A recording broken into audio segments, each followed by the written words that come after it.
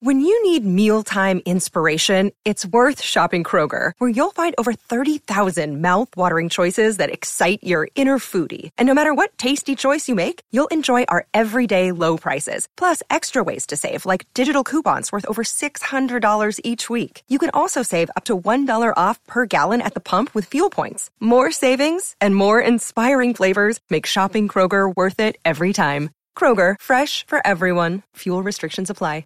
Judy was boring. Hello. Then Judy discovered ChumbaCasino.com. It's my little escape. Now Judy's the life of the party. Oh, baby, mama's bringing home the bacon. Whoa, take it easy, Judy. The Chumba life is for everybody. So go to ChumbaCasino.com and play over 100 casino-style games. Join today and play for free for your chance to redeem some serious prizes. ChumbaCasino.com. No purchase necessary. Void where prohibited by law. 18 plus terms and conditions apply. See website for details. Hi, this is Dahlia Lithwick, host of Slate's legal podcast, Amicus. If you're listening to this show, you might be interested in Amicus's live show that we're hosting in Washington, D.C. on Tuesday, May the 14th. My colleague, Mark Joseph Stern, and I will be talking to some amazing guests, including Sherrilyn Ifill and a sitting state Supreme Court justice, all about how originalism, a relatively recently invented way of interpreting the Constitution, has taken over the Supreme Court and radically reshaped the law.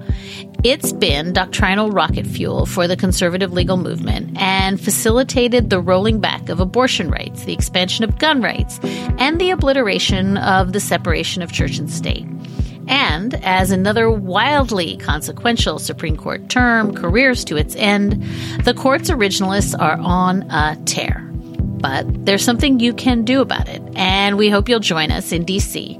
on May 14th to explore the possible pathways out of the current situation. Go to slate.com/Amicus Live for tickets. The following podcast contains explicit language.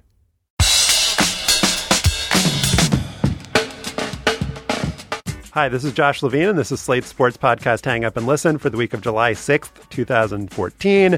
On this week's show, we'll talk about Neymar's injury, the Dutch goalkeeper's penalty shootout psych-out of Costa Rica, what makes Lionel Messi great, and the upcoming World Cup semis between Brazil and Germany and Argentina and the Netherlands. We'll also be joined by Ben Rothenberg of the New York Times to discuss Novak Djokovic's dramatic 5-set win over Roger Federer and other Wimbledon matters. We will all change into white for that segment. And Major League Eating CEO and Nathan's Hot Dog Eating Contest impresario George Shea will be with us to delve into the past, present, and future of competitive eating. And in our bonus segment for Slate Plus members, we'll check in on the latest from NBA free agency, and hopefully LeBron James won't announce that he is going to Phoenix 5 minutes after we finish recording today's show. I'm alone again in Slate's Washington, D.C. studio without even a soft rock ballad to console me. Right, Mike? Kyrie eleison on the road that I must travel, but no. Not even a soft rock ballad to console me. Joining from upstate New York is Stefan Fatsis, the author of the books Word Freak and A Few Seconds of Panic, the Friday sports correspondent for NPR's All Things Considered. I want to know what love is, Stefan, and I want you to show me. Oh, it was the second part that got me. You know, we're not going to get to this in the World Cup conversation, but I read yesterday that Freddie Adu has just received an invitation to train with AZ Alkmaar in the Netherlands. And do you know what their team nickname is? No, they are what? the Cheese Farmers. That could be the greatest team nickname of all time. What was your mental transition between what I said and what you said? There wasn't one. I just wanted to talk about the Cheese Farmers. Oh, I thought it was clearly that Mr. Mister is extremely cheesy. That wasn't a Mr. Mister song, but your mental your mental transitions will remain a mystery for mankind for years to come, Mr. Pesca. Oh, yeah, that's right. Take these broken wings and learn to fly. That's it. Yeah. You're the host of Slate's daily podcast, The Gist with Mike Pesca, and you can only remember 8 soft rock power ballads in your short-term memory at one time. It's the human capacity. Did you listen to all 150 this week, Mike? Lived a lot of them. I was Where the Eagle Flies by The Mountain High. I did that. I was... Did it? Yeah, did it. Been Killed there. that. Did love lift you up where you belong? I made love out of nothing at all. That's a little embarrassing, but It was a 0-0 match, but love emerged. That's right. My love went into penalties. Stefan, it's been a week since the U.S. lost to Belgium. It has. I think that we're going to move on from that. We've moved on. Let's move on. I've moved on. We mentioned Freddie Adu. We've moved on. All right. I just feel like any conversation that we would have about what's going on with the American soccer. Is it awesome? Will it be awesome? Let's move on. You know how we've moved on? We've moved on because people are doing who's going to be on the 2018 U.S. World Cup team. And most of the predictions include like 15 or 16 of the guys that were on this World Cup team. I predict that there will not be 15 of the current players on the 2018 team. That's my prediction. Well, Stefan, they're really two different World Cup tournaments. So let's focus on World Cup Part 2. The opening round, the round-robin phase, there were 136 goals in 48 games. That was an all-time record, 2.8 per match. In the 12 games since the knockout round, there have been just 23 goals, 1.9 per match. That decrease makes sense because there are fewer mismatches. You don't have your Honduras to kick around anymore, weeded out the weaker teams. But it also seems like teams have been playing more cautiously, hesitant to go forward, lest the opponent could attack themselves, could have an easier run of it. Then there's the fouling. Tournament high 54 fouls in Brazil-Colombia, the most consequential of which came late in the game when Colombia's Juan Camilo Zuniga kneed Neymar in the back, fracturing one of his vertebrae, knocking the 22-year-old Brazilian out of the tournament. The betting markets have responded by reducing the host chances. Brazil, Germany, and Argentina now considered co-favorites to win the World Cup, which will make for an exciting semifinal round. But the Neymar injury, Brazilians are not happy. Nobody seems happy about this. Can you walk us through the actions that led up to it? Sam Borden in the New York Times was kind of pursuing a blame the victim analysis, saying that it was Brazil that had really taken the initiative to just be very aggressive and the ref didn't control it. And then what happened, in Act 3, the gun goes off and Neymar gets injured. Bobby McMahon, writing on Forbes, went back and watched the match, and he seemed to think that the initial assessment that Brazil were the hooligan instigators on the field was exaggerated. My emotional reaction was that this was all Brazil playing, cynical soccer, that they were deliberately fouling James Rodriguez, Colombia's star, who had scored 6 goals in the previous games, that they were attacking every run that Colombia seemed to make with an intentional trip from behind, a little bit of a cleat, studs on the boots, studs on the shin. It seemed like Brazil, for reasons that, weren't exactly clear, but maybe sort of fit in with the explanation of what you have to do to win in a knockout round at the World Cup, or how you might choose to play in a knockout round at the World Cup, that Brazil either, feeling that they couldn't do what we expect Brazil to do, so that this was how they were going to choose to win, played extremely dirty, ugly, cynical soccer. And, Colombia seemed to be the retaliators. The play-by-play breakdown seemed to show that Colombia did some of the early fouling, but none of it struck me as sort of as deliberate or egregious as what Brazil resorted to, particularly in the first 20 to 30 minutes of the second half. And whether that led to the foul on Neymar, it's hard to tell. I mean, again, watching that foul in real time, Zuniga got up really high. One knee was elevated. Neymar's back was to him. The ball was in front of him. They were losing 1-0. It's hard to know how intentional or why you would even deliberately go after Neymar in that way at that stage in the game. It's certainly plausible that he was just going for the ball. Nobody in Brazil believes that, though. I was watching the game, too, saying, wow, these are a lot of fouls, and a lot of people claiming that there is no foul going on. I mean, no one copped to anything, and, there are a couple of tells. Like, I kind of thought Neymar was hurt because he did the classic clutch the actual body part instead of cover the face. Now when he was being stretchered off with a concave stretcher, not the little World War I jobby. So I think that might have been more serious. I don't know if that's a tell. Yeah, with a broken back, probably not the best stretcher to use in the event of a broken vertebrae, but whatever. Go ahead. Basically, the World Cup is good with the bullshit stretcher. They're great with that. But when somebody really gets hurt? Yeah. They're good with the set dressing pantomime stretcher. They're there. They got that one nailed. But it did also seem the Colombians were playing the ball and grabbing the Brazilians' shoulders and dragging them down at every possible interval. And there's another tell for me, which is when a guy falls to the ground, if the defender raises his hands like I didn't touch him, he touched him. You never do that when you don't actually touch him. You don't think to raise your hands when you're not touching a guy. So I really think that the referees could benefit from, I don't know, maybe there's a way to use not even replay in the moment, but to kind of assess, who's been making it up along the way, give the referee that information at halftime, allow him to adjust accordingly. I mean, it's just such a huge deal, not just because of the Neymar injury. That whole game was skill first, ability to get away with fouls second, and they were a pretty close one too. There's no reason that the Colombian player would intentionally injure Neymar in that moment. Not intentionally injure, but foul intent, yeah. Yeah, I mean, it seemed like a freak accident, everyone coming down on him. Like he did something that, 12 other players didn't do in that game, I think is a little going ridiculous. Up high for a challenged head ball is not unusual. Sure. The referee in that game, Carlos Velasco Carballo, is coming in for a lot of criticism for not giving out cards. And the way that cards are given out in soccer, Stephen, it seems pretty capricious. They're used to control the game. So the idea is if he had, booked Fernandinho, the Brazilian who was fouling a lot in the first half, that would have sent a message, through the color telepathy that, this was not to be tolerated. But he didn't do that. And so the players continue to foul with impunity. Do you think that that's correct? And do you think that there is a certain art to card management that this referee failed? Totally. And I think that refs have to be aware of card situations coming into matches like these because FIFA's rules are so weird and punitive. I mean, a second yellow card accumulated over the course of this tournament in a quarterfinal match means that you miss the semifinals. That happened to Thiago Silva of Brazil for his incredibly stupid yellow card when he ran in front of the Colombian keeper while the keeper was about to punt the ball.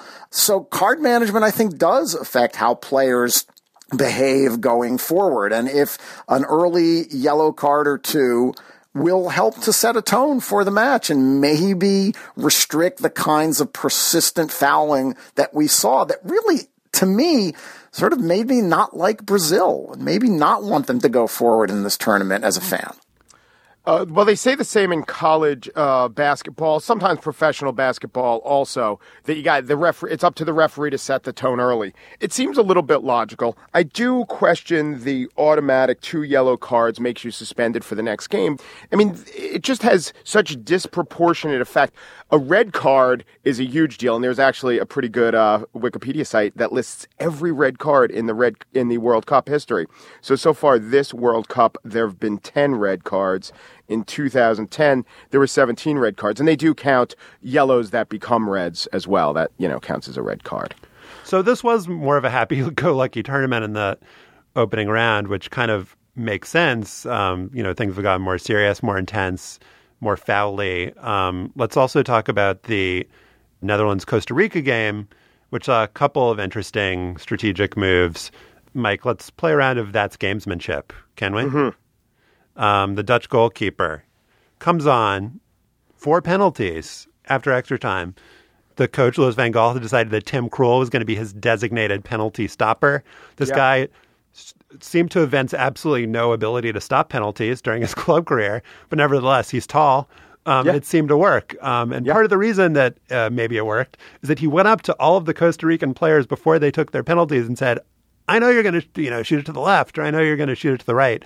He went up and, basically psyched them out or tried to psych them out. And, at least the results would suggest that it worked. So do we think that's gamesmanship or poor sportsmanship? Okay, there's a lot going on. First of all, does Krul speak Spanish?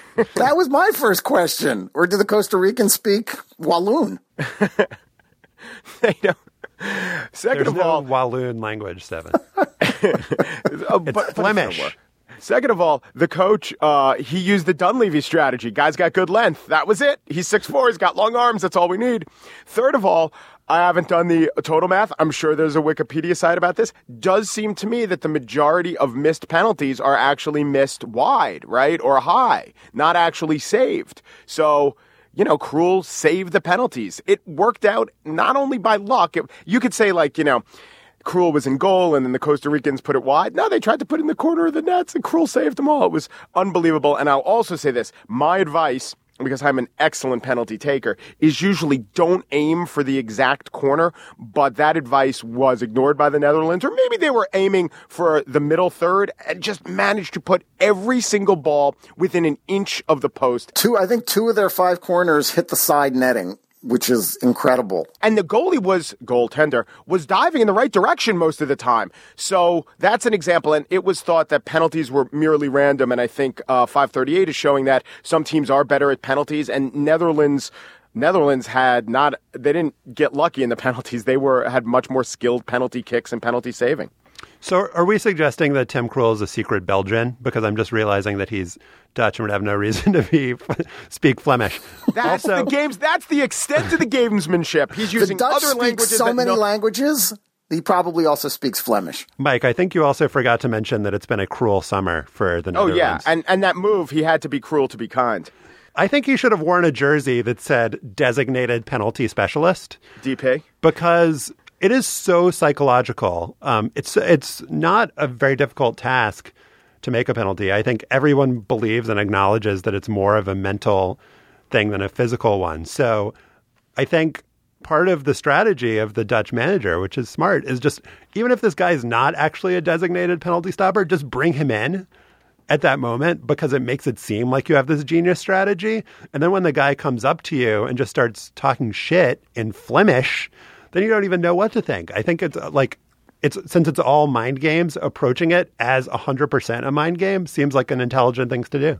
He had saved 2 of his last 20 penalties with Newcastle in the last 5 years. So no, not exactly a penalty specialist, but absolutely, penalties are all about mental state. And, he did guess the right way on all 5 of the Costa Rican kicks. He moved in the correct direction, and he didn't jump early. He actually defended the penalties in a legitimate, legal way. But all you need to rattle a penalty taker is to get inside his head, to create some tiny moment of doubt. And the Costa Rican players had been playing for 120 minutes. How about just the fact that they're going up against a guy who's been resting for the entirety of the game? And that's got to creep into your mind too. Like, oh my God, fresh keeper. Maybe he's going to dive an extra 6 inches because his legs aren't tired. Can we also talk about the Costa Rica offsides trap in that game? They caught the Netherlands 13 times, 41 times total in the competition with the offsides trap. The next best is Germany with 17, the Netherlands and Argentina with 10. It is hard to come up with an analogy for the offsides trap. The best that I can, or the offside trap, the best that I could come up with is it's in tug of war when one team just decides to drop the rope and the other team just falls down. I think it's more like the runner on third dances, inducing the balk. And imagine a game with 13 balks. Now that's a game. But it's just the teamwork involved. Costa Rica seemed to have spent a lot more time practicing just standing all in a straight line than they did passing the ball to each other. It worked for them and got them to the quarterfinals. But just you have drawing a charge in basketball, but you don't have all 5 players drawing a charge simultaneously. Maybe the Spurs will develop that in 2015. Synchronized soccer. No, big hand clap for Costa Rica, by the way, for getting this far. And, we talked earlier about the lower scoring in the round of 16 in the quarterfinals. But a lot of that is the knowledge that if you can get to penalties, you have a 50-50 chance of winning the game. Costa Rica and Greece sort of slogged their way to penalties. The U.S. certainly would have been thrilled to have gotten to penalties. I mean, that game was 0-0 after 90 minutes. Argentina over the weekend, same thing. Belgium would have been delighted to have gotten to penalties at that stage. So there is more caution and more sort of defensive soccer being played in these rounds out of fear and the knowledge that, hey, if we can slog our way through against the superior team, we're going to have a chance. And Costa Rica kind of did that to perfection. I mean, they played great in the first round of the tournament against 3 strong soccer sides, Uruguay, England, and Italy. And then they figured, hell. It's like defend our way and offside trap our way to the semifinals, and they almost pulled it off. I think that they took notes on the Greeks who played their own cynical soccer. They did not play cynical soccer. They played defensive soccer. The synoffensive soccer of the Greeks rubbed off on the Costa Ricans. I did not want the Costa Ricans to advance, actually, even though Los Ticos are the plucky underdogs. I don't think it's right to advance twice, especially twice in a row on penalties. That seems wrong. Let's finish up with talk of Lionel Messi. He is the superstar left in this tournament. Cristiano Ronaldo is gone. Neymar out injured. James Rodriguez has gone back to Colombia. A triumphant hero, but Messi's still around. 4 goals in 5 games for Argentina, trying to take his country to its first World Cup title since Maradona willed and hand-of-godded his squad to the 86 championship. Ken Early wrote a great piece for Slate about watching Messi off the ball in their quarterfinal against Belgium and how little he moves. This can go both ways, right? If they lose and you have your best player just kind of standing there waiting for things to happen, then, that's not going to be perceived as a particularly great game for him. But when they score the 1 goal, when they win, when they continue to move on, just the economy of his movement, the fact that he does so little and yet controls the game. It's really, I watched him during the Belgium game as well. It is really transfixing just to stare and watch this guy and how just quick bursts. And he just really seems like he's not doing as much as anyone else. And yet it's just the entire game revolves around this guy. It's also those tiny little steps he takes. Tiny little steps because he's tiny, Messi. But that is part of it. I mean, he is completely aware of everything that's going around him and understands that economizing his energy is probably the best way for him to explode and dominate and take on 3 or 4 or more defenders when he needs to do it. I mean, it's just incredibly smart, and it reflects his remarkable vision for how the game is played. Obviously there's someone on the pitch who, and listen to me saying pitch, who moves less than Messi, and that's the goalkeeper, but no one would want the goalkeeper to move, and that's how we should view these guys, these great strikers. Dempsey moves the least on the U.S. team. And, to bring it back to the U.S., coming into the World Cup, it was seen that the Argentines obviously had a great player and great scorers, but the defense was a weakness of the team. But especially, I think in soccer more than other sports, offense creates defense or helps the defense. And so the whole thing about the true statement that Tim Howard looked so great in saving so many shots, but the downside of that is that he had to face so many shots, and then it was said because the U.S. defense wasn't good. I think the U.S. defense was fine. They never had possession and put any pressure and took the ball up the other end of the pitch. And that's, I think, what the Argentines do so well, and why all these games that Argentina is winning are very low-score games, and they only need 1 score, because they keep the pressure off their defense by guys like Messi being so exciting and potent as soon as they take the ball up to the other side. I like the new emphasis on statistics. I like when a guy comes out of the game, they tell you how much he's run compared to the average. I like the possession statistics, but all of these are not misleading, but there are shadings, and there's different types of possession in your zone, possession in their zone. And I think Argentina is, kind of emphasizing or maximizing their strengths and doing a great job dealing with what was perceived to be their weakness. There's also different kinds of running. There's purposeful running and less so, and there's also going to be more running from certain positions. I mean, Michael Bradley ran the most of any player in any game so far in the World Cup, I think, and Lionel Messi doesn't do that. I mean, it's certainly not reflective of how good each of them is. It might be, to some degree, reflective of how effective each of them is. But back to Messi for a second. The other terrific story that people should read was by Benjamin Morris on 538.com. He looked at every statistic available to analyze Messi shooting and scoring production, where he shoots from, how often he sets up his own shots, what kind of kicks he takes, his passing, how often he creates scoring chances, how often he creates scoring chances that lead to goals, how often he converts, and he plotted all this stuff. It is insane. He is a complete outlier to every other great player in soccer. And Ronaldo's bubble is up there too, but it's not even, in many of these statistics, it's not even close to Messi. It is one of the most ridiculous examples of an athlete being superior to his peers, his incredibly great peers, that I've ever seen. Well, it's like the Tiger Woods graphs when he was at the top of his game. He is, you know what that means, Stefan? He's heading for a fire hydrant? I didn't say it. All right, an update on the Hang Up and Listen World Cup Bracket Challenge. Andy73573. That could be a zip code, or maybe he's sending us a secret message. But he's moved past reluctant cynic and is in first place. He's got Argentina over Germany in the final. And in the just as important secret challenge within a challenge, Josh Levine is leading Mike Pesca, and Stefan Fatsis likes Spain to win it all after coming through a tough semifinal with Bosnia-Herzegovina. Wait, who likes Spain to win it all? You? No, that's Stefan. He likes. Did I pick Bosnia to make it to the semis? Yeah, but Spain's going to be tested, and before going into the final, they're going to have come through the wars with Bosnia-Herzegovina. Yeah. So, who do you have, Josh? I had Brazil. Oh, I have Brazil. Damn, I can't gain ground on you, can I? Maybe you can. We'll see. Maybe I have Germany. You have sneaky ways. Let's also put in a word to subscribe to our membership program, Slate Plus. It costs just $5 a month. You can do so at slate.com/hangupplus. And one of the things you'll get with your membership is an extra segment each week on this podcast and other Slate podcasts. Also, if you're following the Slate Plus account on Instagram, you would know that my boss, David Plotz, sent the following email at 5:04 p.m. last Tuesday. And I quote, "If you are using a lot of bandwidth now, please stop. We need to stream this game." And then the body of the message said, basically, stop working. This is the work environment at Slate on a Tuesday during the World Cup.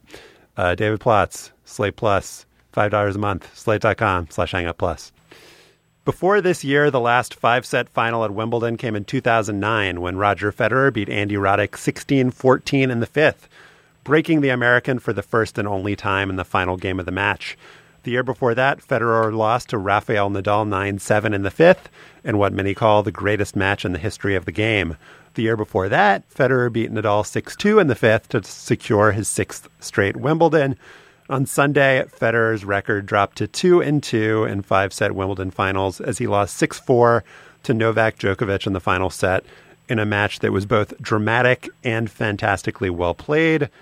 Joining us to talk about it is Ben Rothenberg of the New York Times. Hello, Ben. Hi, Josh.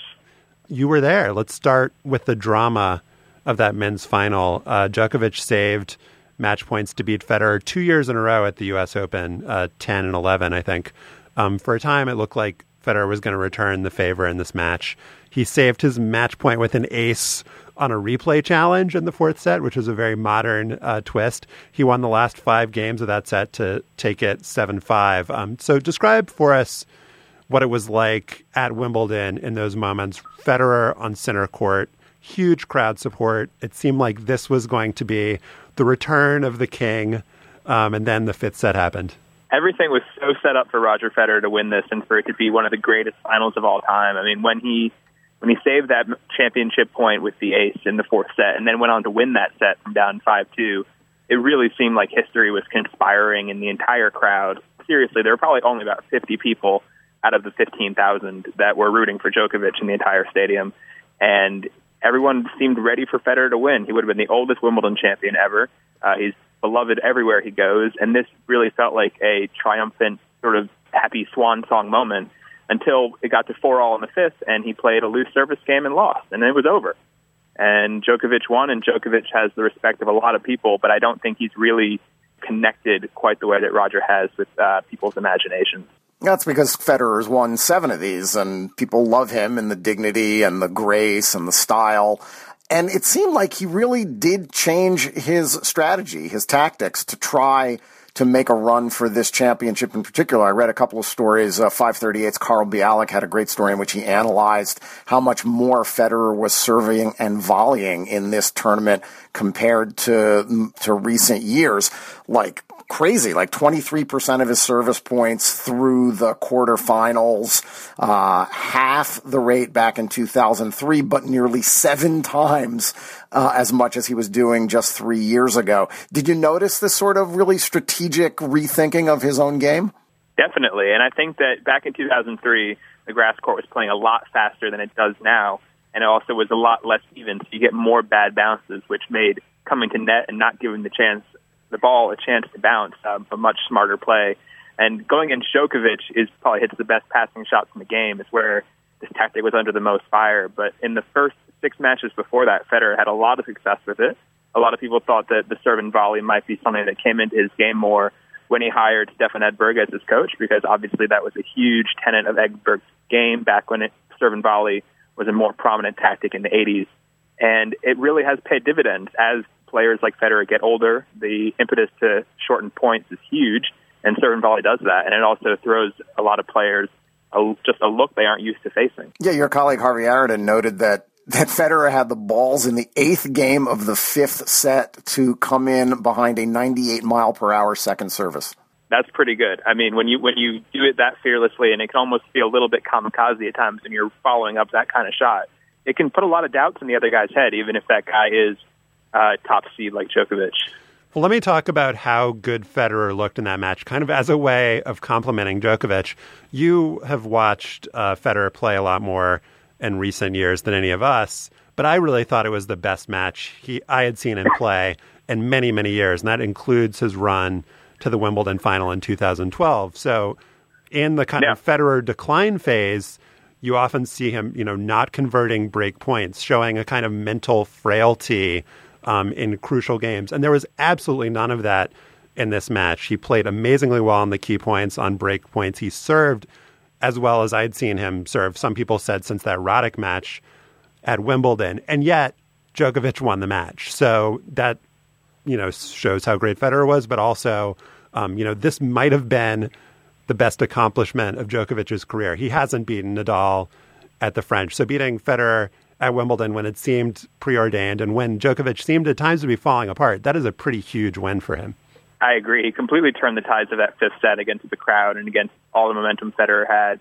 And absolutely, Federer hasn't looked this good in years. I mean, Federer, like you said, when he won in 2012, he beat Djokovic in the semis and then Murray in the final, but neither was quite as transcendent as this match, I don't think, and quite as vintage. And he really, really looked like he was ready to make that breakthrough today. And yeah, like I said before, the stage was set. The script seemed all but written. It just twist ending at the end sort of spoiled it for everyone.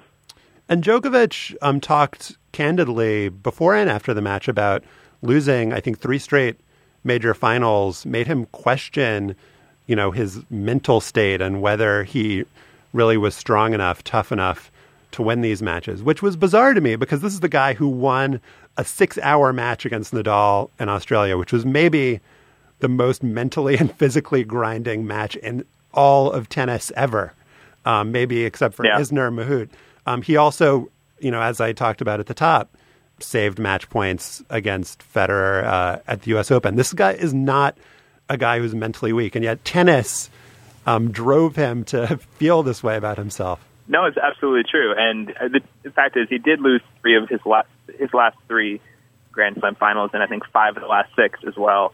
And so he was getting to these big stages and coming up short. I mean, he was looking for a while like he would have had the number 1 ranking without being the defending champ at any of the 4 slams, which doesn't happen almost ever on the men's tour. It happened a few times on the women who've never won them, but it's pretty unheard of with the way the ATP rankings are set up.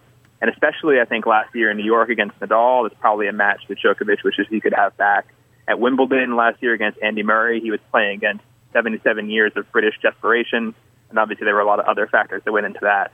I just don't think he was satisfied with his play on these big stages, and it was getting to a bit of a crisis point for him, and I think that's why, a large part of why he brought on Boris Becker to sort of help with that big match experience, even though he did it at a time when he was on a 20-match win streak at smaller tournaments and really didn't need any major tweaks in his game. And we talk about crisis points for this guy. He's competing in the most competitive era at the highest level of tennis.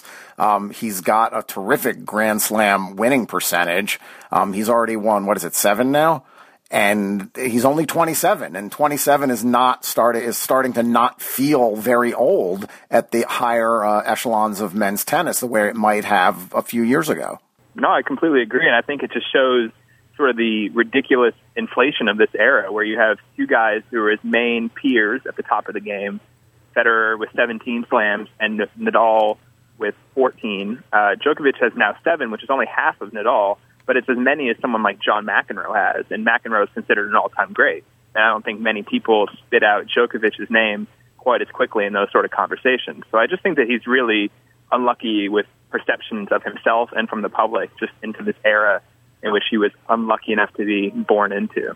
So the number one question and this is indicative of tennis, is not about who won, but what the hell's going on with Serena Williams. Was Martina Navratilova right to criticize her? Was she talking out of her hat? Hats not really allowed at Wimbledon, but visors are. And am I wrong to think that this is the most important or interesting question on the women's side? Quick sidebar on the hats. Princess Eugenie, who came in the royal box, is known for her extravagant hats, apparently, and they don't let you wear them in the royal box because they would block someone's view, which I thought was interesting.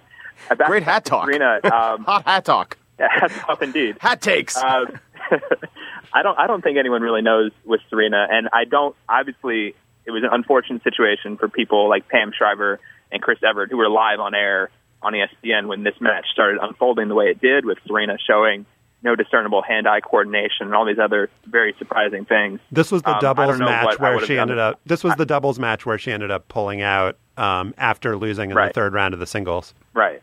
And yeah, so this match, she only lasted 3 games. She was had trouble during the warm-up, even just catching balls that were thrown to her by the ball kids, even just bouncing the ball a few times before taking practice serves. And yeah, Martina said basically that she didn't know that Serena should have been let on the court in that condition, which I think is hard to argue with on some level. If people saw what a shambly state Serena was in through illness or whatever, someone probably should have said, Serena, why would you go out there? Should have pulled the ripcord on that situation.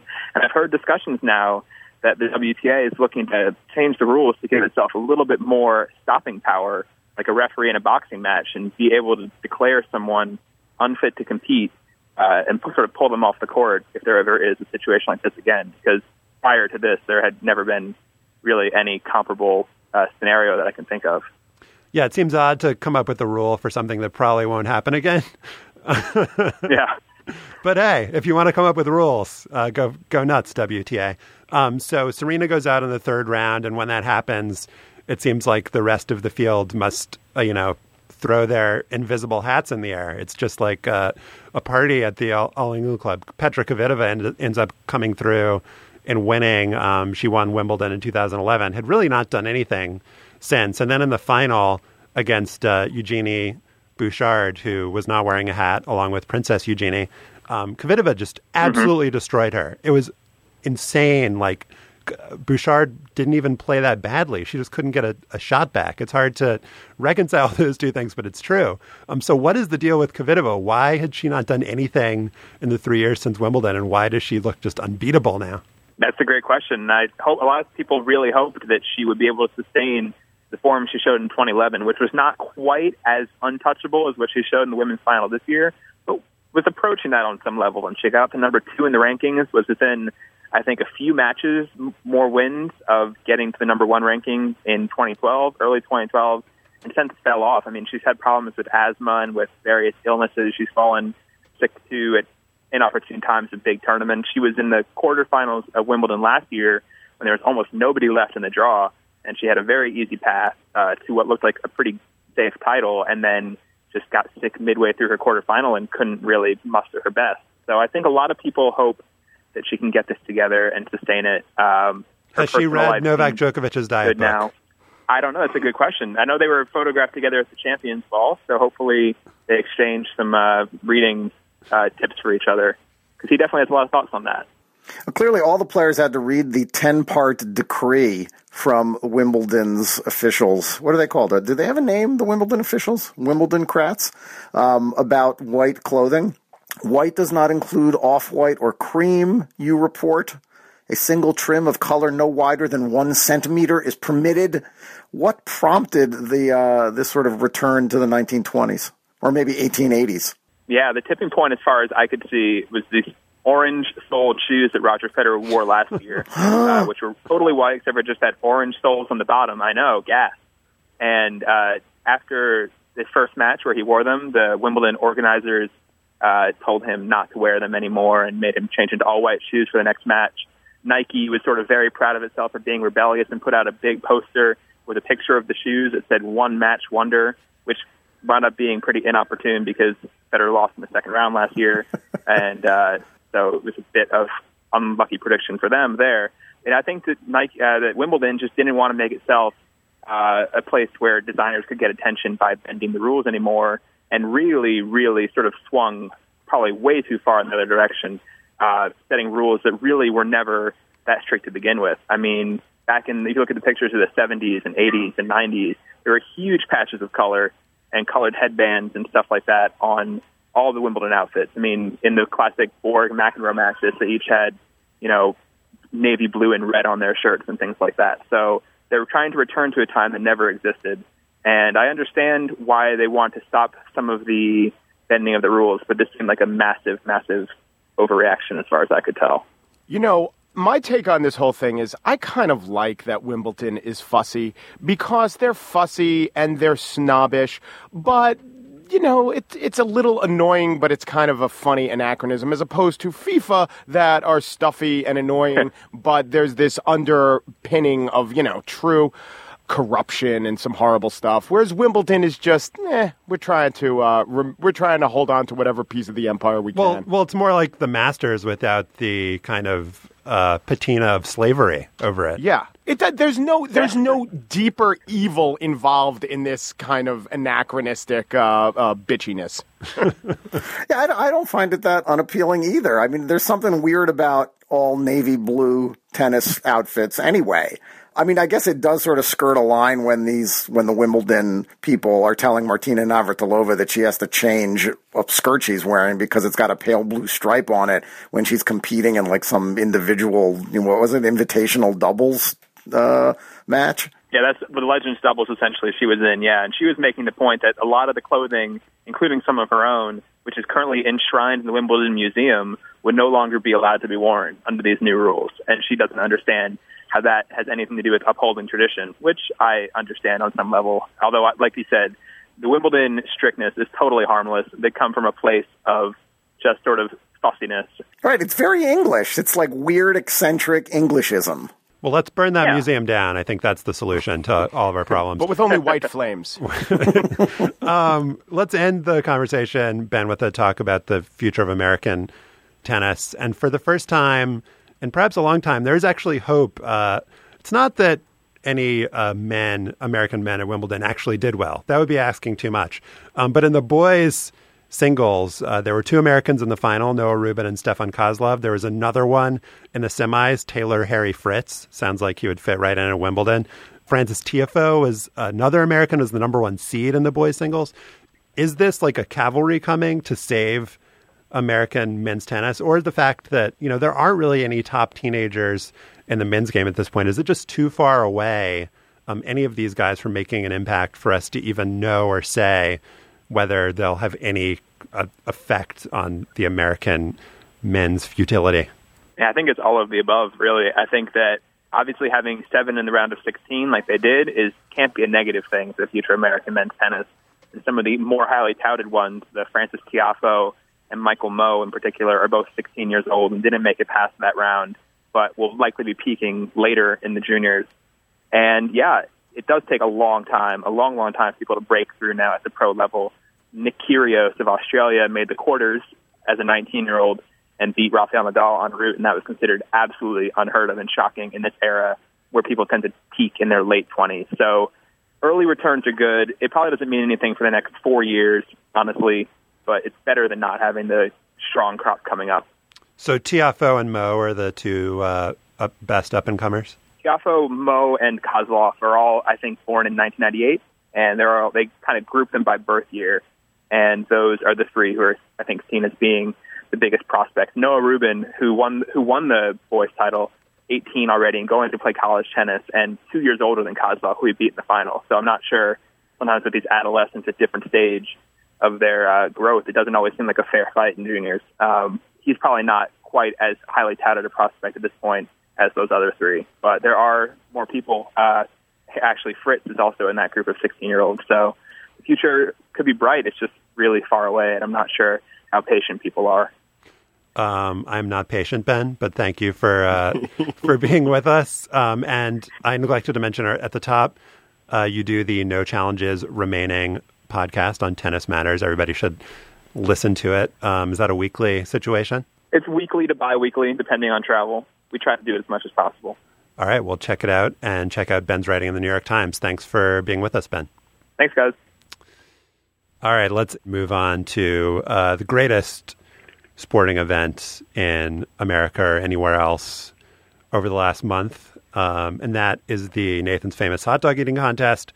On Friday in Coney Island, Joey Jaws Chestnut went for his 8th title, an unprecedented 8th title. Here's how the world's best competitive eater was introduced. Only moments from her womb, and before she even placed him to her breast, his mother held him close and whispered in his ear. She said, "You are of my flesh, but you are not mine own. Fate is your father, and you belong to the people, for you shall lead the army of the free."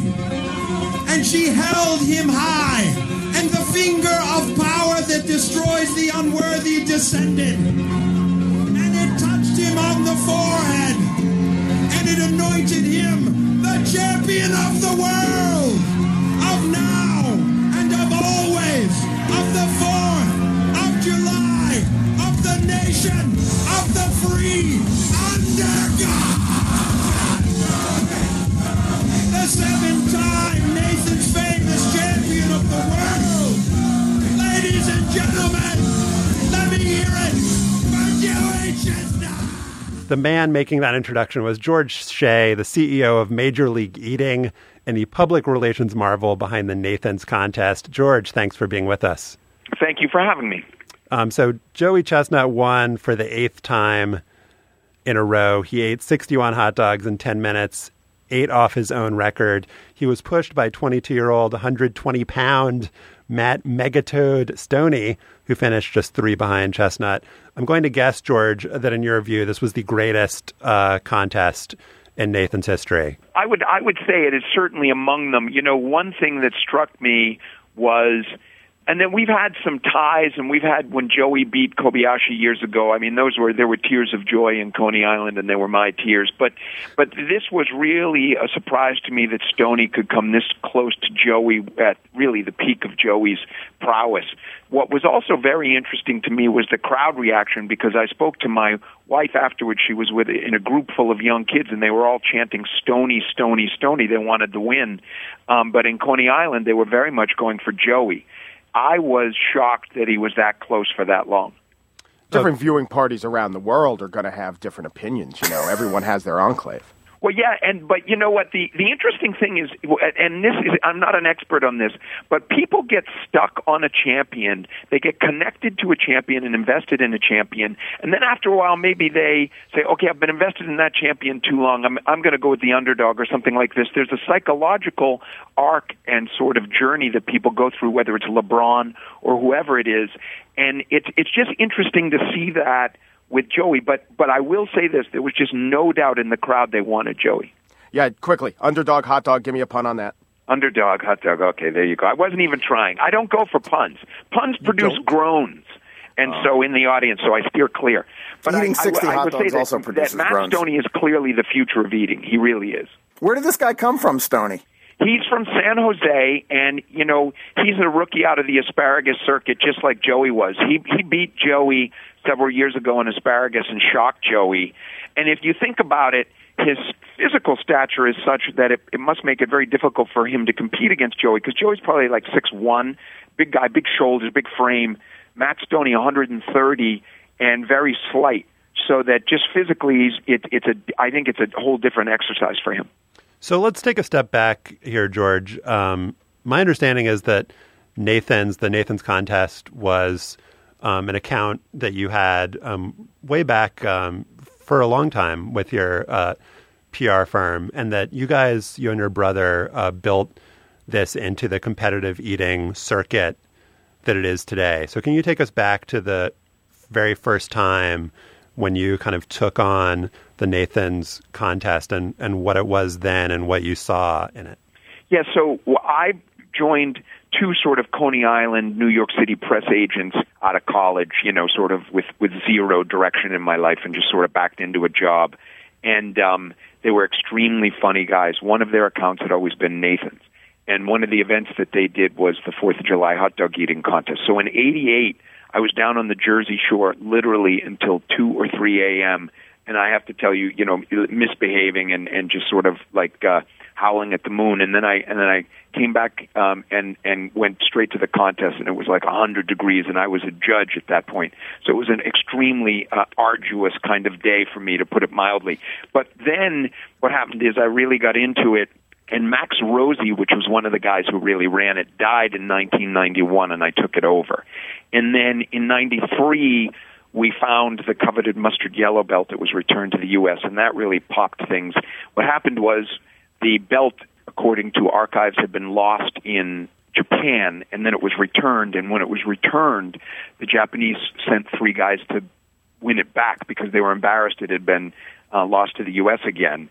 And then they did win it back, and then it began the rivalry. And then what happened was in the 90s, it sort of slowly edged up and edged up and edged up. And then when Kobayashi came in 2001, it really exploded with his jump from 25 to 50.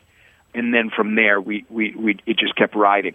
But it was in 97 when my brother joined me, and I started my own firm, and we created the federation, the International Federation of Competitive Eating, which is now marketed under Major League Eating. And we really began pushing it, and that's when the sort of hosting vibe was created, with me and my brother out there in the straw hat doing this thing.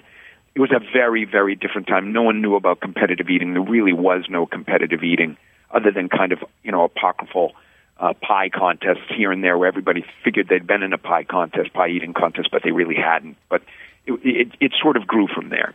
You mentioned Kobayashi, George, and his importance in the growth of this and the attention that it created on television, on ESPN, in the American media. And you had this falling out with Kobayashi over sponsorship and contracts. And it's been a sort of sideshow to the Coney Island contest for the last few years.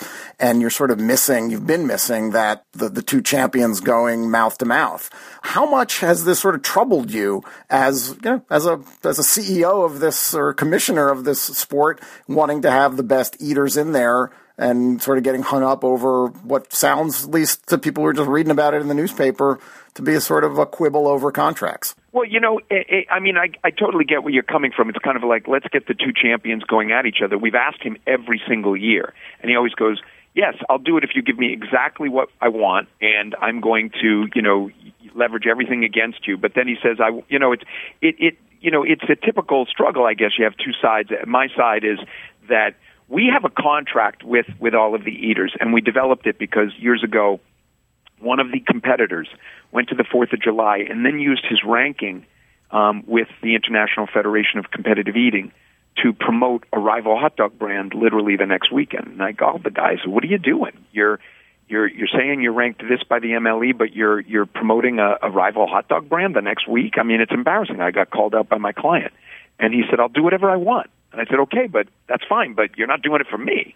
And so the reason that there's $400,000 or $500,000 worth of prize money out there is because the sponsors put it out there in these contests for the eaters to win, so that they are promoted. That's the engine of it. And what Kobayashi said was, and keep in mind that he made a very considerable amount of money to do 5 events a year. It was well north of $100,000 to do 5 events a year. Okay, so he was never treated poorly. But then he said, I want to come, I want the fame, I want the money, I want everything, but I want the right to compete against you. I'll start my own league. I will go to other contests that aren't you. So please promote me and make me a hero, and I'm going to use that against you. And so, it just goes against the very fundamental purpose of having a league, which is to sort of promote it and use that to grow the whole thing. So, and I thought it was very selfish. And there's no other equivalent, I think, in Major League sports where Tom Brady can go play for Canadian football when he wants to or something like that, right? But he claimed to be the victim, and he got a lot of great press on that. And, when you're the man, when you're the league, you're never going to get any sympathy. So I think that, in my opinion, he's been extremely selfish. But none of that matters because you come back to the fundamental issue, which is we want to see Kobayashi compete against Joey. And so we've asked every year, let's sit down, we'll figure this out, we'll figure out a way that you can get what you want and we can get what we want, and we'll do it. And he goes, no, give me everything I want or I won't sit down. So, what can I do? But I do agree with you. it would be a shame if Joey and Kobayashi never square off again. George, I am always fascinated by the creative mind and where ideas come from. And you have a great pattern during the competition. You list titles, you use phrases. It harkens back to a lot of traditions, including the carnival barker. But I wanted to know if you could you tap into, this is a tough question, but maybe you can answer, where do your ideas for these phrases come from? And the other one is, what titles, the Manassas Mauler, the Splendid Splinter, titles from other sports kind of struck your imagination and you thought were great, and maybe you brought the idea of that to the world of competitive eating?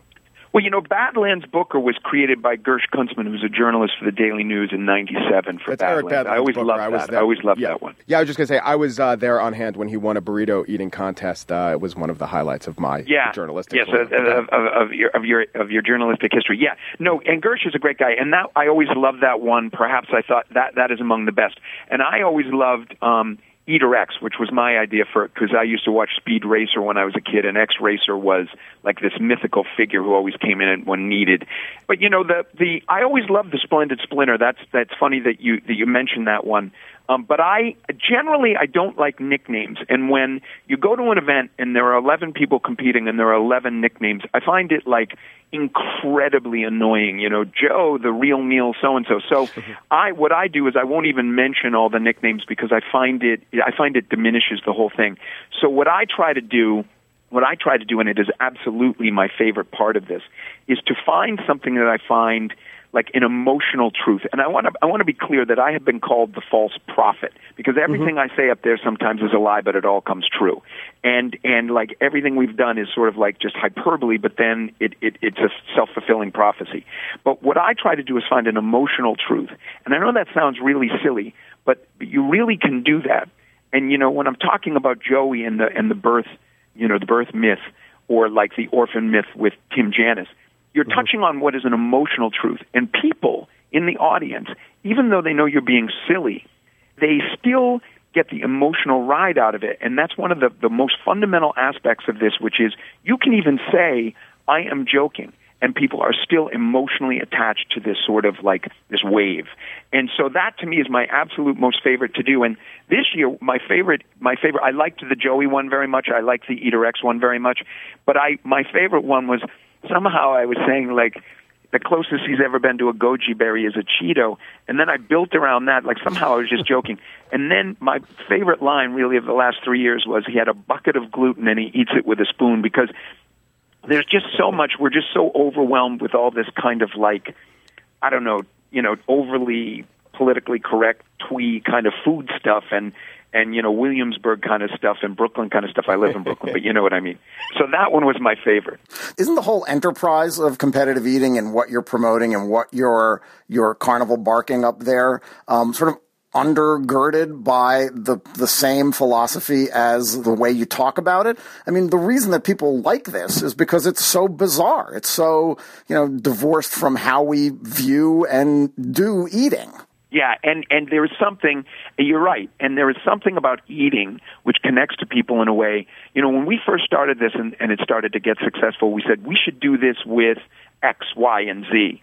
And, we tried a bunch of stuff, and none of it really captured, because there is something about competitive eating which taps into this, as I was trying to articulate earlier and didn't, that there's this kind of myth that we all were in pie eating contests as kids and that America was founded on this, and there certainly have been, but we were not all in there. We may have watched the movie Meatballs or Stand By Me, but we really haven't been.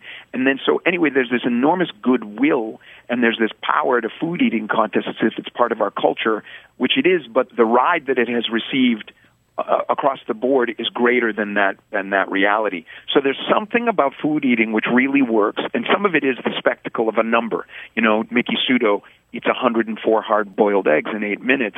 It's just on its own it works. And then there is something also, the mix that works out there in Coney Island that we then leverage in other locations is this heroic, this kind of sense of everyone is a hero in their own way, mixed with comedy, mixed with the spectacle of the food eating, and mixed with everybody's, the audience's interest with just like having fun and like being able to accept silliness. And it all sort of mixes together, and it's been very successful. Yeah, it's hot dog in cheek, and we don't have a lot of that in our society anymore. Okay, last question, rapid fire round. Maybe one more question from each of us. We'll see how many questions you can eat in 1 minute. My question is most underrated eating contest food and most overrated eating contest food. Pizza, very hard to find the magic in it. Hard-boiled eggs has got to be, it's the next great frontier in eating. My question, will a very fat man ever attain top-ranked status? No. My question, the Black Widow, women, separate division now. Why aren't we unifying the sexes in competitive eating? Let me just be very clear about this. I would prefer to see them all eat at the same table. It has been better for the women in terms of prize money, and it has been better for the women in terms of exposure because they were at third, fourth, fifth, and they kind of got lost. But for me, there was a certain charm and magic to having them all at the same table, and they are at the other events. But in this one, I think we're going to continue with this structure. All right, George, thank you very much. You told us before the interview that you were not wearing a straw hat for this. But boater, right? I could have just sworn that you were wearing a straw hat. I think it just floats over your head, like 3 inches over your head at all times. They're going to bury me with that thing. It is a legacy for good or for bad.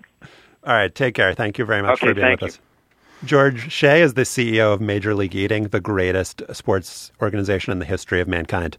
All right, let's do afterballs. There've got to be a lot of competitive eating related afterballs. One thing that I noted is that there was a lot of talk about gyoza in the ESPN contest. Why is gyoza such a popular competitive eating food? If only George Shea hadn't hung up the phone, Stefan. I don't know. What hasn't been competitively eaten? There were 3 on the records page. There were 3 different jalapeno-related records. So pretty much everything has been competitively eaten. 1 for poppers, 1 for pickled. Let's just do gyoza. Mike, what is your gyoza? My gyoza is snub. You said you didn't know the Spandau Ballet song Gold, so I'm just going to sing the one-word chorus to snub. Or maybe I could sing another soft rock classic. We are snubbed. Heartache to heartache. We stand snubbed. So the battlefield in question is not love, but the All-Star team. And there is a perennial column to be written about who was snubbed from the All-Star game.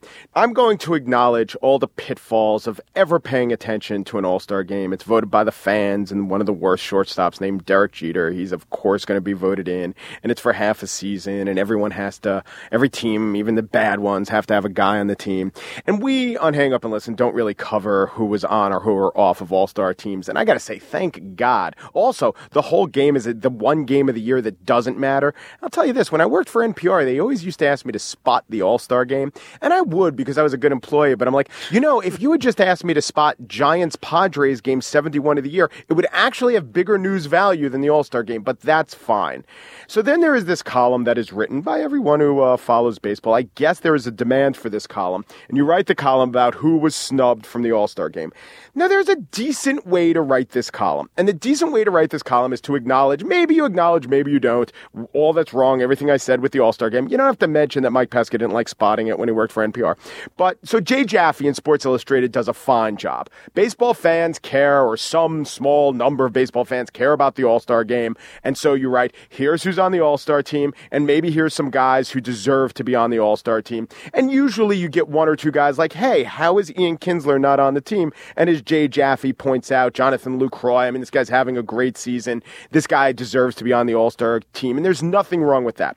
But the bad way to do it is from CBSSports.com, where Matt Snyder has written the all-snub team, and I just read the American League edition. So what he sets out for himself, or his editor made him do, or the vast North America snub-consuming public demands that he do, is find someone who is snubbed at every position.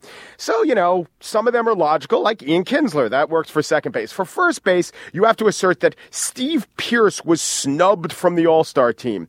Now, the big question surrounding Steve Pearce is, of course, who the hell is Steve Pearce? Steve Pearce is a guy who plays for the Orioles, who's had fewer than 200 at-bats this year, and who is 11th in home runs. Not that home runs is the only statistic that matters in terms of offense, but, from a first baseman, you do want a bunch of home runs. And then even if you do take more advanced statistics, yes, it turns out that Steve Pearce is doing relatively well. He's 4th in slugging percentage. He's in the WAR category, the wins above replacement, he's second. But you can't say that he is snubbed if the guy who's first makes the team. You generally just can't say that Steve Pearce is snubbed. Going down the list, we also have this assertion. Who was snubbed in the outfield? Melky Cabrera was snubbed. Melky Cabrera was snubbed? Say it like Follow the Yellow Brick Road. Melky Cabrera was snubbed? You go. Melky Cabrera was snubbed. Melky Cabrera was snubbed. And in fact, Melky Cabrera was not snubbed. Because if we go to the list, I'm going to use the world famous wins above replacement metric. Melky Cabrera among American League outfielders, the snubbed Melky Cabrera, the guy who should be playing in the outfield, he has a 1.0 wins above replacement, ranking him 32nd among American League outfielders. This guy was snubbed. This guy isn't having as good a year as Colin Cowgill. And that guy's name is Colin Cowgill. Melky Cabrera was not snubbed. These guys weren't snubbed. I mean, it's hard to get irate about this. I think that I almost have, because the underlying exercise is like, let's pick an all-star team and who cares. But come on, guys. There's a good way to write the snubbed article and a bad way to write the snubbed article. Now, I'm sure some other writer, maybe a guy from the Bleacher Report, just throwing that out there, has written another even worse column naming guys who were snubbed who've been out of the league for 45 years, Cap Anson. And I haven't mentioned that guy, so I guess you could say that he was snubbed. Stefan, what is your gyoza? Well, one of the most notorious games in World Cup history was played on June 2nd, 1962 in Santiago, Chile. How notorious was it? Well, here's BBC reporter David Coleman introducing the game, and he did it this way because the film had to be flown from Chile to England before it was broadcast. Here he is introducing the game for his English audience. Good evening. The game you're about to see is the most stupid, appalling, disgusting, and disgraceful exhibition of football possibly in the history of the game.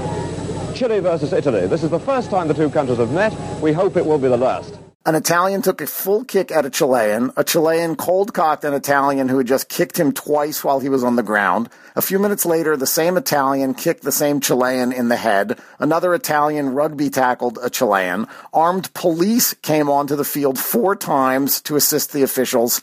The referee sent off just 2 players. Both were Italian, one of whom tried to sneak back on the field, which was pretty amazing given that the Chilean punches were thrown just steps from the officials. Chile won the game 2-0. The game again was played in Santiago, Chile.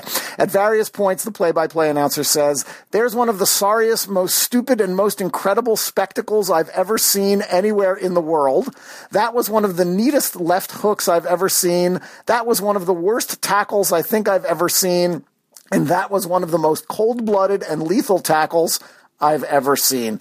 A few things jump out from the video. Photographers walking onto the field after Chile's goals, an Italian player putting up his dukes to fight after the game ends, and the referee escorting the evicted players off of the field.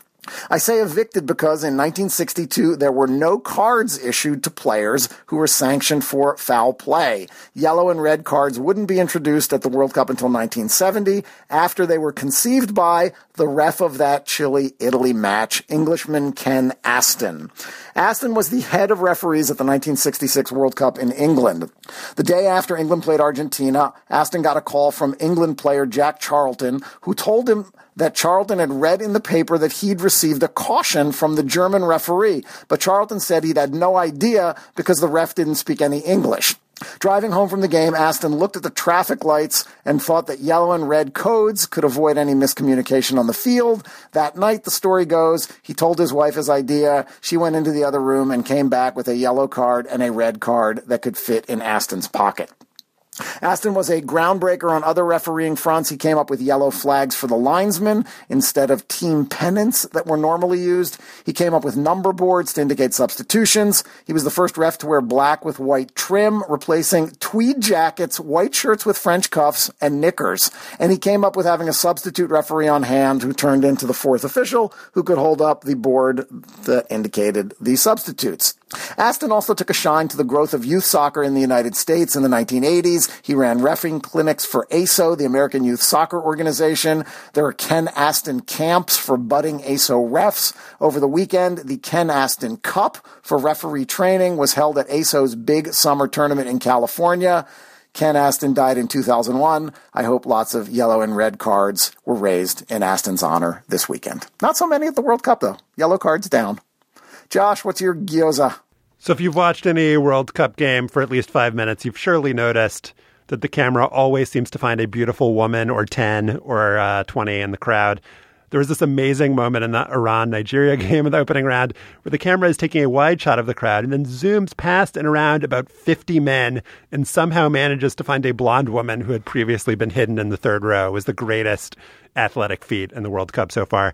This kind of ogling is not unique to international soccer, of course. You'll recall that ESPN's Brent Musburger slobbered over Alabama quarterback A.J. McCarron's girlfriend, Catherine Webb, during the 2013 BCS title game. But you have to go back 40 years prior to that to find the origins of what TV producers call the honey shot.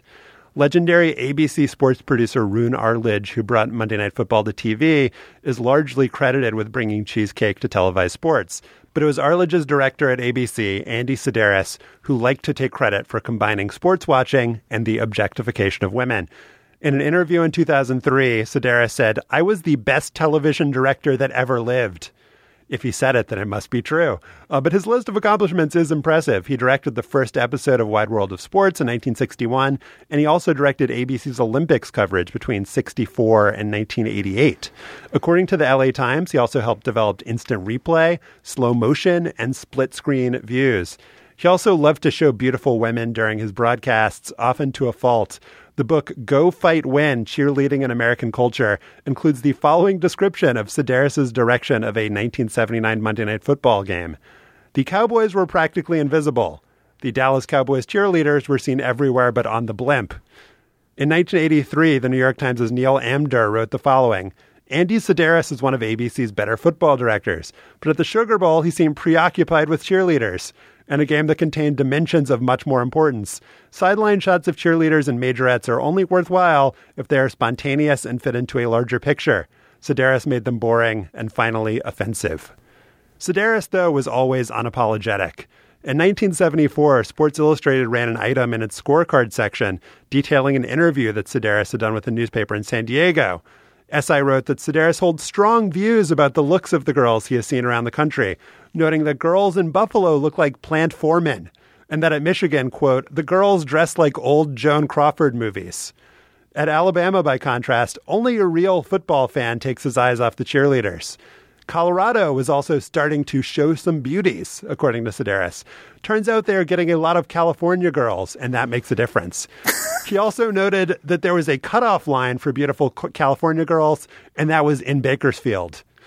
In a 1976 documentary called Seconds to Play, which is a behind-the-scenes look at how an ABC college football broadcast gets put together, Sidaris explained his philosophy to one of his colleagues. You know, that's the one thing that I loved about going to college. I was a girl watcher when I was 3 inches high. I was a girl watcher. I came out and said, "My God, it's frightening. Look at those women out there. Every one of them need to be kissed and hugged and taken care of." How'd you get the idea for honey shots? I got the idea for honey shots because I am a dirty old man. Okay, because I turned 17. I remember it was terrifying. Every time I look at a girl, I just trembled. And I thought, if I'm like that, maybe other people are like that. And you know what? They are. Yeah. They sure as hell are. There's also a bit in this documentary in which Sidaris asks for, quote, front shots of some of these broads. This would be considered a hostile work environment, although the documentary seems to suggest there were not any women within a 50-mile radius of the ABC Sports crew. Sidaris eventually left sports television and found his true calling, directing B-movies starring Playboy playmates and actors like Eric Estrada and Pat Morita. AndySidaris.com describes his formula as, quote, beautiful people filmed in exotic locations with an unapologetic amount of explosions, gunplay, and Playboy playmates. The Chicago Tribune quotes a representative piece of dialogue from his Bullets, Bombs, and Babes series. I'm really a Secret Service agent. I thought so. You give great Secret Service. I was just pausing there for dramatic effect. Speechless. Sidaris died of throat cancer at age 76 in 2007, but his legacy certainly lives on in sports television. Every time you see an instant replay, slow motion, or especially a slow motion instant replay of a cheerleader. You can also buy the Girls, Guns, and G-Strings 12 DVD movie set for just $9.98 plus shipping and handling on his website. It'll make an excellent companion to the soft rock compilation. Soft rock, softcore. Buy it today. Combo pack. We love your feedback when we talked about it today. You can email us at hangup@slate.com. We'll also gather links to the stories we discussed at slate.com/hangup. Subscribe to Hang Up and Listen in iTunes. You can find us at itunes.com/slatepodcasts. Leave us a comment and a rating when you're there. Become a fan of Hang Up and Listen on Facebook at facebook.com/hangupandlisten. Our intern is Chris Laskowski. Our producer is Mike Follow. The executive producer of Slate's podcast is Andy Bowers. Remember Zelma Beatty, and thanks for listening.